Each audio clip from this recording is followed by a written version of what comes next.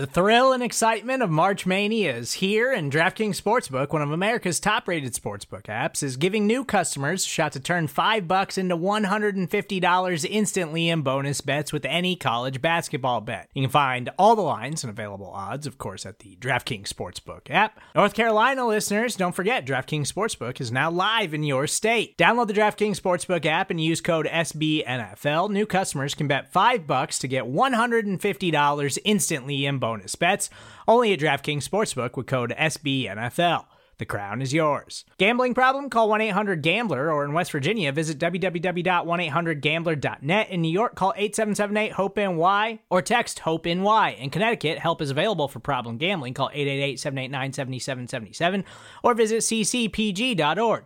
Please play responsibly on behalf of Boot Hill Casino and Resort. 21 plus, age varies by jurisdiction. Void in Ontario. Bonus bets expire 168 hours after issuance. See dkng.com/bball for eligibility, deposit restrictions, terms, and responsible gaming resources.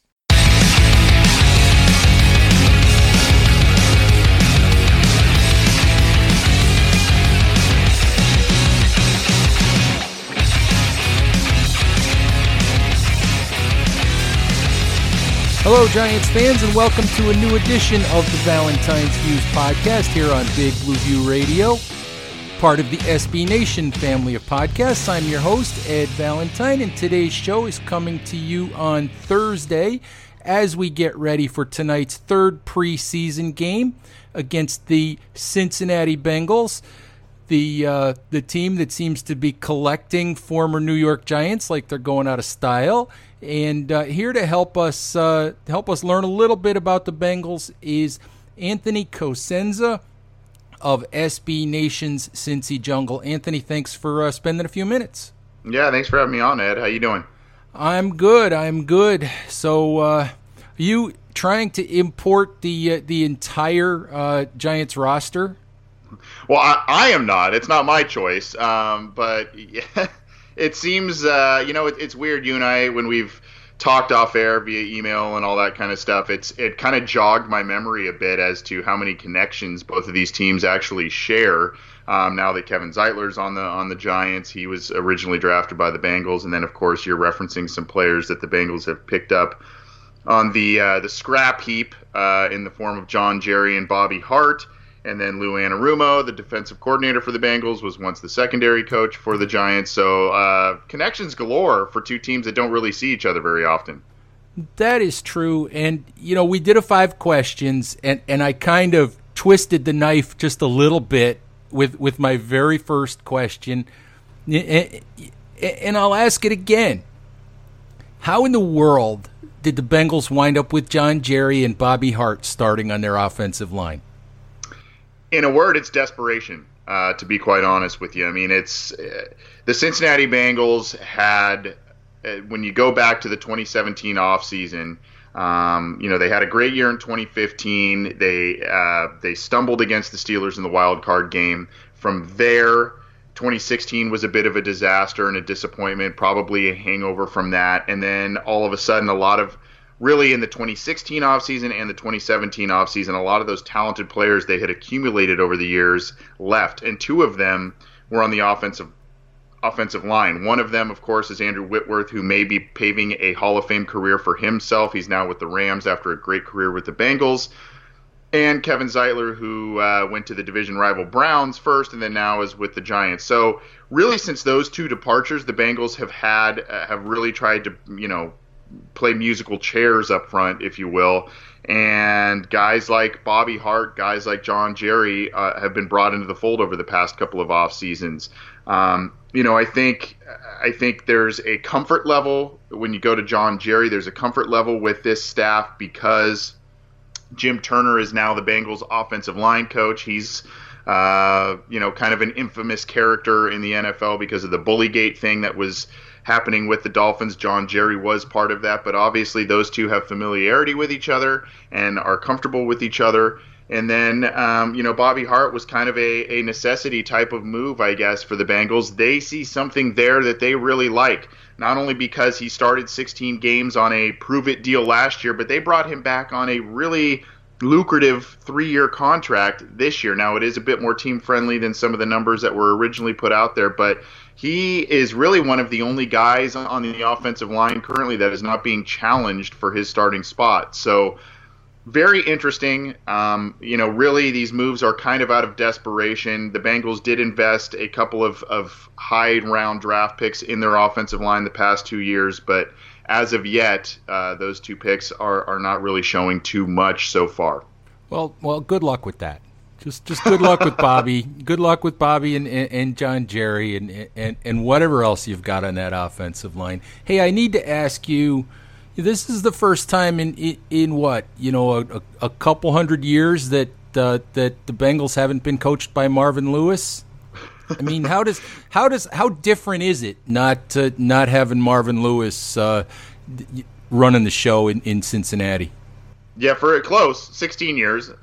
So a little different, and what happened towards the end of Marvin Lewis's tenure, it's I use the term rigid. Everything was very rigid. He was a guy that was pretty set in his ways. Ironically, this is a team that really invests heavily in the NFL draft. They would bring in a lot of picks. They would bring in a lot of rookies, and then Marvin Lewis would play favorites towards the veterans and not really let these guys get playing time. These young guys get playing time, develop all of that.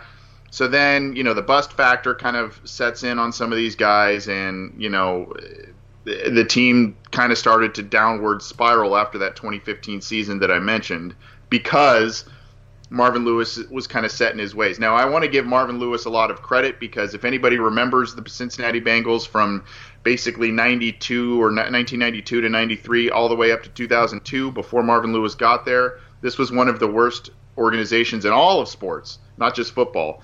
And so Marvin Lewis really kind of deserves a lot of credit for dragging this team out of the depths of despair and really making them competitive. He had 7 playoff berths in those 16 seasons. Unfortunately, no playoff wins. But in terms of how things feel right now, there's a lot of similarities, because when Marvin Lewis came in 2003, he was kind of the unproven guy, the coordinator that was a hot name on the market, and he kind of breathed life back into the Bengals. Now, unfortunately, things didn't work out with him. You've got this other young guy who was kind of a hot name on the market as a coordinator, unproven as a head coach, and he has kind of done the same. The approaches are a little different. Marvin Lewis being a defensive guy, Zach Taylor now being an offensive-minded guy. So I think the players are excited. They've said the right things. The on-field product through 2 games has been a little bit hit and miss, but I think they've also missed a lot of star players. So as of now, it's refreshing. There's a lot to like, but there's a lot of reason for pause. Zach Taylor, as I mentioned, has never been an NFL head coach. The offensive coordinator has never been a true offensive coordinator, and Lou Anarumo, as I mentioned, has never been an NFL defensive coordinator outside of an interim stint. It's just interesting. I know everyone is trying to sort of emulate the whole Sean McVay model, and I'm curious. I mean, is Zach Taylor just coaching the offense and investing himself in that, or is he trying to be a guy that's coaching the whole team, that's invested on the defensive side? Because I'm always curious about this. Well, we hired a defensive guy, so we'll just put the offense over here and let the offensive coaches run it. Or we hired an offensive guy, and then we'll hire a big name defensive coordinator, and that's just his job, and we won't worry about it. Kind of like what the Arizona Cardinals are doing with Cliff Kingsbury. I mean, Cliff Kingsbury's job is to coach Kyler Murray, period. Everybody else coaches everything else. So I'm just kind of curious what that dynamic is like for you guys in Cincinnati.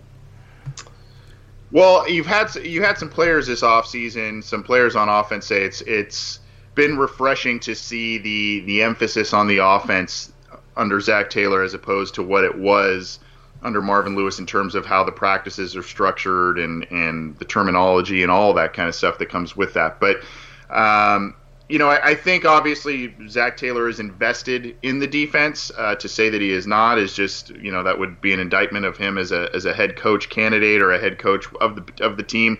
I think, unfortunately, things didn't work out for Zach Taylor in the coaching search where I think he wanted a real veteran-tested, a guy who's been in the league type of coach to coach the defense so he can really kind of say, you know what, this is your baby. You kind of take care of that. I'm going to run, overall the team, but mostly the offense. He looked at guys like Jack Del Rio. He looked at guys like Dom Capers who have been in the league forever. Those things didn't work out. So I think now he has to be more invested in the defense than he probably initially anticipated because Anarumo is inexperienced to an extent at that position. But, I think as you look at it, yes, the Bengals brought him in for his offensive prowess. Yes, the Bengals have some exciting weapons on offense. A.J. Green, when healthy. Joe Mixon. They think they can still win with Andy Dalton. Opinions are mixed in general over that one.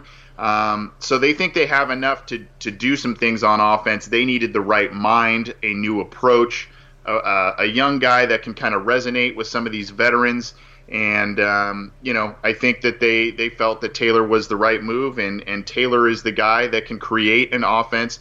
I think he's going to take a lot from what LA did in terms of the play action stuff, the rollouts and all that kind of stuff, but he is going to put his own spin on it, and he has made it known that he will play to the strengths of what the Bengals have on offense in terms of the skill position players and everybody else that I just mentioned there. So to answer your question, I think the offense is definitely going to be the focus, but I think he is a bit more invested initially in the defensive side of the ball than he probably initially anticipated because of the inexperience overall on the staff. All right, Anthony, let's take a quick break here for a word from our SB Nation sponsors. We'll come back, and I kind of want to talk to you specifically about the game on Thursday night and maybe how the Bengals are going to approach that. Support for this show comes from Sylvan Learning. As a parent, you want your child to have every opportunity, but giving them the tools they need to tackle every challenge, that takes a team. Now more than ever, educational support tailored exactly to what your child needs can make all the difference. That's why parents have trusted Sylvan Learning for 45 years as the ultimate teammate in their child's educational journey, instilling in them a love for learning and a passion for reaching the next level. And Sylvan's Insight Assessment can identify gaps in learning and areas that could be of concern for your child. It's a 360-degree view into your child's learning that you can't find anywhere else, and helps ensure that your child didn't miss something in school that might put them at a disadvantage in the future. And right now, it's the best price of the year at $29. Go to sylvan29.com to learn more and get your child's assessment for only $29. That's SYLVAN29.com. All right, Giants fans, we're back here on the Valentine's Views podcast. I'm your host, Ed Valentine, and I'm joined by Anthony Cosenza of SB Nation's Cincy Jungle as we talk about Thursday night's Giants-Bengals game. So Anthony, this is the third preseason game. For the Giants, they usually play the Jets in the third preseason game. There's usually kind of a build-up because it's the Jets. But it's weird this year. For the Giants, the Bengals are the only team on their preseason schedule that the Giants don't have a regular season game scheduled against. So I think that's why Pat Shurmur wanted this one as the third preseason game.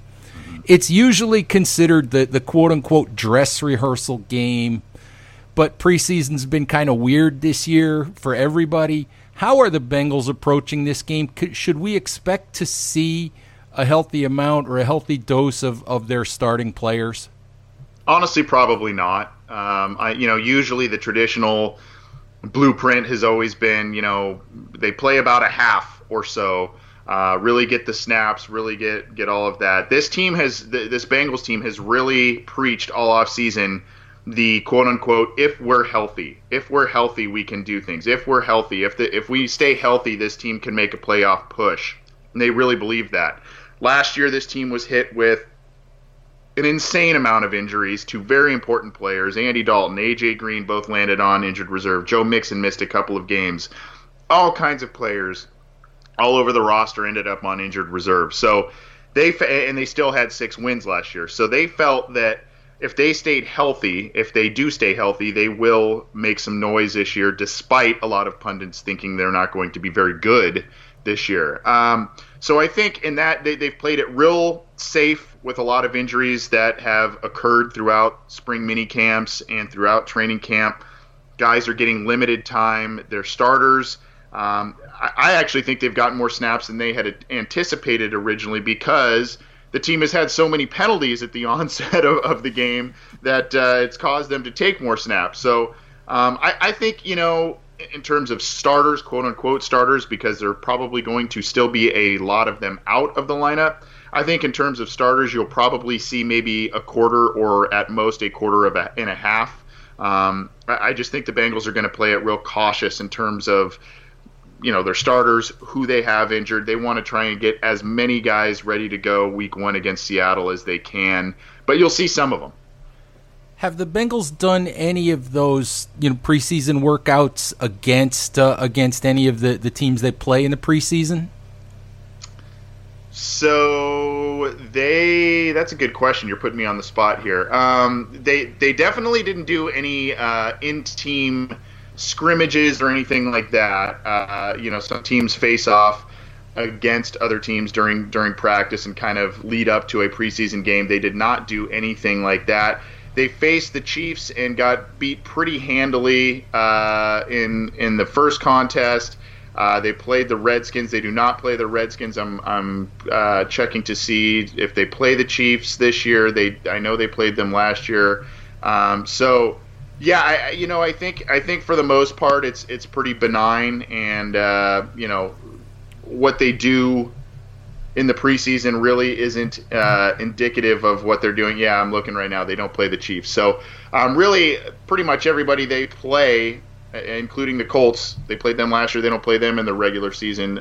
Basically everyone they are seeing in the preseason will not be seen in the regular season. So I guess to a certain extent, pretty similar strategy to what Pat Shurmur did, if that's how it was laid out. Yeah, I just thought it was interesting the other night because the Giants they played the Bears on Friday, and the Bears didn't play a single starter. And there was one situation in the game where the Giants had a 1st and goal at the 1-yard line, and one of their backup quarterbacks, Alex Tanney, threw an interception on a play that looked kind of odd. And Pat Shurmur basically excused the interception. He said, basically, I drew that play up on the fly. Okay. Basically, I made that play up because I didn't want to show Chicago any of our real goal line plays. And I found that, they got to play them in the regular season. So I just found that kind of, I'm sure it's annoying to have, you're trying to get ready for a season and 3 of your 4 teams you play are on your regular season schedule. But it's kind of a long-winded way. I look at the preseason and I think it's broken. Just with 4 games that nobody really wants, and so many teams not playing starters, which they probably shouldn't. I mean, do you kind of look at it the same way that we do here on this side, where it's broken and something's got to be done to change it? Yeah, a bit. I mean, and to your point in your example that you just mentioned about Pat Shurmur, how is that fair to some of these young guys that get this ad-lib play drawn up for them, and they're trying to make the team, and they're trying to make a name for themselves to make the final roster, and it's a play that's put together from scratch. They've never practiced it, and then obviously it ends in a disastrous result. So that's not really fair to some of these young guys trying to make the team, and obviously they have limited snaps, limited opportunities in these preseason games to make a practice squad bid, make a final roster bid. So in that respect, that's kind of a bummer to hear that, I guess. But I mean, the quality of the football that's being played is obviously not what you're going to see in September and October all the way through December. Like I mentioned with the Bengals, they had 11 penalties the first 2 games each. So, and a lot of those came on early series. So things are sloppy. a lot of times, sometimes the units that you trot out there are partial starters and partial guys that they haven't really been working with. So the cohesion and things of that nature have not been built, and obviously the product is not as strong. So to me, I mean, preseason is a necessary evil. I don't think it's a 4-game necessary evil. I think if you go maybe 2 or 3 games, then that may appease all parties. But it is a necessary evil, especially when you're doing roster evaluations to round out the back end of positional depth charts and things of that nature. But it's not always the most fun type of football to watch, but it does kind of get you hyped up for what's around the corner, I guess. Well, that it does, and we'll be watching the game Thursday night, and we'll cross our fingers and hope that there aren't any big injuries, and we'll see what your starting offensive line looks like with John Jerry and Bobby Hart. Just amazes me that maybe not so much that those guys have jobs in the league, but basically that they wind up starting on the same offensive line. Just for Giants fans, it kind of makes us chuckle a little bit, but nature of offensive line play in the NFL, I guess everybody's desperate to find some. Yep. So thank you very much for spending some time with us, and good luck Thursday night. Let's hope nobody gets hurt. And that's the biggie. Yeah. Right. And hopefully we'll talk to you guys again. Absolutely. Thanks, Ed. Appreciate you having me on. Thank you. All right, Giants fans, that's our show for tonight. Please make sure that you're following all of our coverage of the game at BigBlueView.com. We'll have all sorts of pregame, in-game, post-game stuff for you. We'll have follow-ups on Friday. And as always, please remember to subscribe to Big Blue View Radio on all of your favorite podcast applications. All right, Giants fans, thank you very much, and we'll talk to you soon. Bye-bye. More to-dos, less time, and an infinite number of tools to keep track of.